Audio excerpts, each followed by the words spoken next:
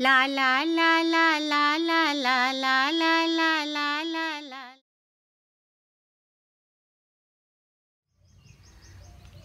आज जो कहानी मैं आपको सुनाने जा रही हूँ वो मशहूर लेखक जेफरी आर्चर की लिखी हुई है। कहानी का मूल शीर्षक है the holiday of a lifetime. इसका हिंदी अनुवाद मैंने किया है आपको सुनाने के लिए, तो आओ सुनो कहानी वो लाजवाब छुट्टी। जॉयस और डेनिस पास्को की शादी को पूरे 34 बरस बीत चुके थे। बच्चे अब बड़े होके दूसरे देशों में बस गए थे। जिस बंधन में शुरू से ही उत्साह नहीं रहा था, उसे वे दोनों अब सिर्फ इसलिए निभाए जा रहे थे कि अलग होने की मेहनत कौन करे। डेनिस का जीवन शुरू से ही साधारण रहा था। पढ़ाई कुछ खास की नहीं और नौकरी के कई इंटरव्यूज़ में फेल होने के बाद उसकी नियुक्ति ब्रिटिश रेल में अप्रेंटिस के तौर पे हुई थी। बुकिंग क्लर्क और टिकट कलेक्टर का सफ़र तय करते करते कई सालों में वो डिप्टी स्टेशन मास्टर के पद से रिटायर हुआ था। अब ये पद कोई ऐसा तो था नहीं कि उसे गोल्फ क्लब या रोटरी क्लब की सदस्यता मिल पाती। जॉयस उसके रिटायरमेंट से इसलिए नाखुश थी क्योंकि अब वो सारा दिन घर में रहता था और जॉयस के रोज़मर्रा के घर के कामों में बाधा बनता था। डेनिस दिली मोहब्बत करता था जॉयस से नहीं, अपने डाक टिकटों के संग्रह से। 7 बरस का था जब उसके दादाजी ने महारानी की ताजपोशी में निकले खास डाक टिकटों को उसे दिया था और इतने सालों में अब तक उसने 1000 से ज़्यादा डाक टिकट इकट्ठे कर लिए थे और उनसे 5 एल्बम भर चुके थे। हर माह वो स्टैनली गिब्बन्स का कैटलॉग मंगवाता था और उन सभी दुर्लभ डाक टिकटों की तस्वीरों को निहारता था जिन्हें पाने के वो सिर्फ सपने देख सकता था। एक दिन डेनिस जब सोफे पे पड़ा हुआ अखबार के पन्ने पलट रहा था तो उसकी नज़र कोस्टा डेल सोल में छुट्टी मनाने के एक आकर्षक पैकेज पर पड़ी। आना जाना खाना रहना सब कुछ सिर्फ 200 पाउंड में। वाह! कई सालों से वे लोग एक ही जगह छुट्टी मनाने जा रहे थे। उस दिन खाने के वक्त जब डेनिस ने खाने की प्रशंसा करी तो जॉयस कुछ चौंकी, मगर जब तक वो संभल पाती डेनिस ने एक नई जगह छुट्टी मनाने जाने का प्रस्ताव उसके सामने रखा। हाँ हाँ क्यों नहीं, जॉयस ने ताना दिया। कहाँ चले डेनिस? वेनिस में 2 हफ्ते गुजारने या फिर नाइल नदी के क्रूज में कायरो होते हुए टूटनखामन का खजाना देखते हुए? जवाब में डेनिस ने वो अखबार में छपा हुआ इश्तिहार जॉयस के सामने कर दिया जिसमें कोस्टा डेल सोल के एक खूबसूरत घर की तस्वीर बनी थी। पास्को दंपति की वो छुट्टी वाकई लाजवाब रही। साफ सुथरा कमरा, 3 वक्त का स्वादिष्ट खाना, खुशनुमा मौसम और समुद्र का गुनगुना पानी, और कई नए लोगों से मुलाकात भी हुई। और जब भी कोई पूछता तो जॉयस यही बताती कि उसका पति स्टेशन मास्टर के पद से रिटायर हुआ है। छुट्टी मनाकर जब दोनों लौटे तो अगले साल भी ऐसे ही छुट्टी मनाने का इरादा पक्का कर चुके थे। पर उनकी इस लाजवाब छुट्टी का अंत कुछ गड़बड़ाया। हुआ यूं कि जब वो वापस पहुंचे तो उनका एक सूटकेस नदारद था। पर भला हो जॉयस का कि उसने पहले ही जानकारी में बारीक अक्षरों में लिखा ये पढ़ लिया था कि 50 पाउंड तक का सामान खोने पर बीमा कंपनी उसकी भरपाई कर देगी।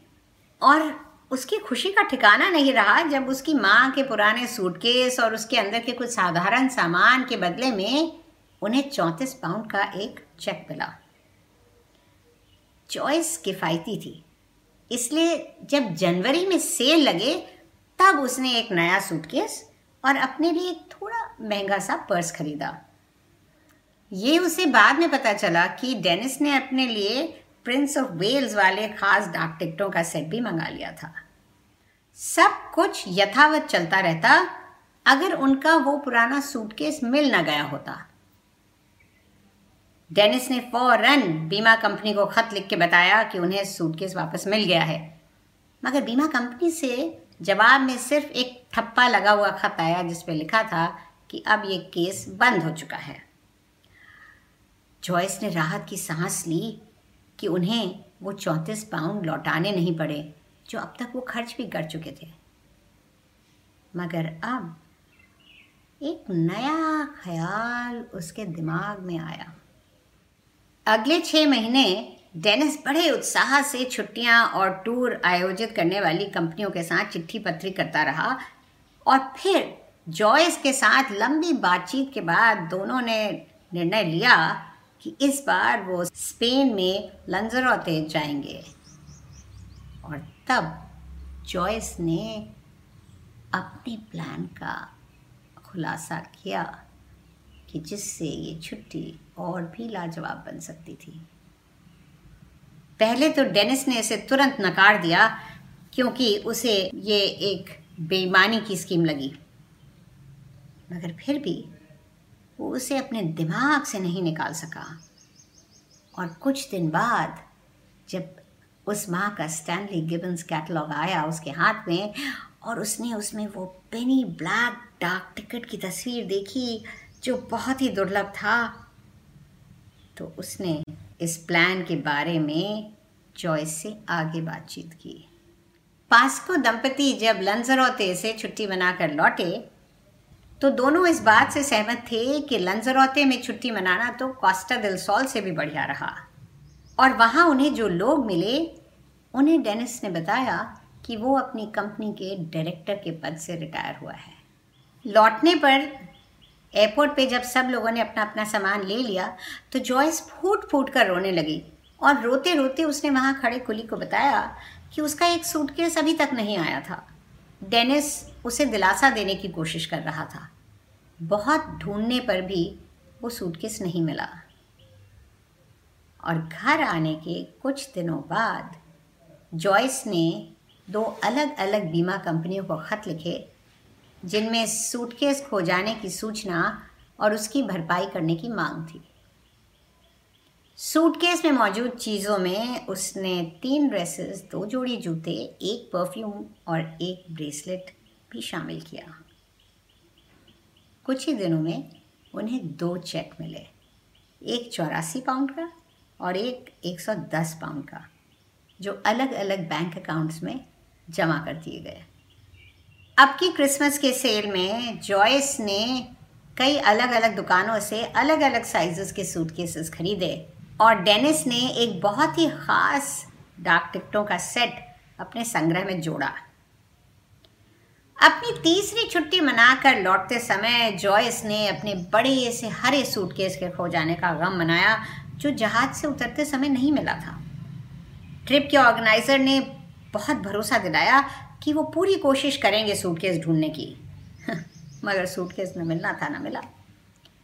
उसके कुछ हफ्ते बाद पहला चेक आया और फिर 6 महीने तक चेक्स आते ही चले गए और साथ ही डाक टिकट के कई दुर्लभ सेट्स भी। कैरेबियन में छुट्टियां बना के लौटने के बाद उन्हें 9 चेक मिली। हमें ज़्यादा लालच नहीं करना चाहिए, जॉयस ने कहा, पर 5 साल तक उनकी इन लाजवाब छुट्टियों का सिलसिला चलता ही रहा और जल्दी ही उन्होंने इतनी पूंजी इकट्ठी कर ली कि अपना किराए का घर छोड़ के एक खूबसूरत प्यारा सा थैच्ड रूफ, फूस की छत वाला घर खरीद लिया। जॉयस खुश थी क्योंकि ये घर एक संभ्रांत इलाके में भी था। पास्को दंपति जब अपनी अगली छुट्टी प्लान करने बैठे तो जॉयस ने कहा, अब सिर्फ 3 बीमा कंपनियां ही बची हैं, क्योंकि वो किसी भी बीमा कंपनी के पास दोबारा दावा नहीं कर सकते थे भरपाई का।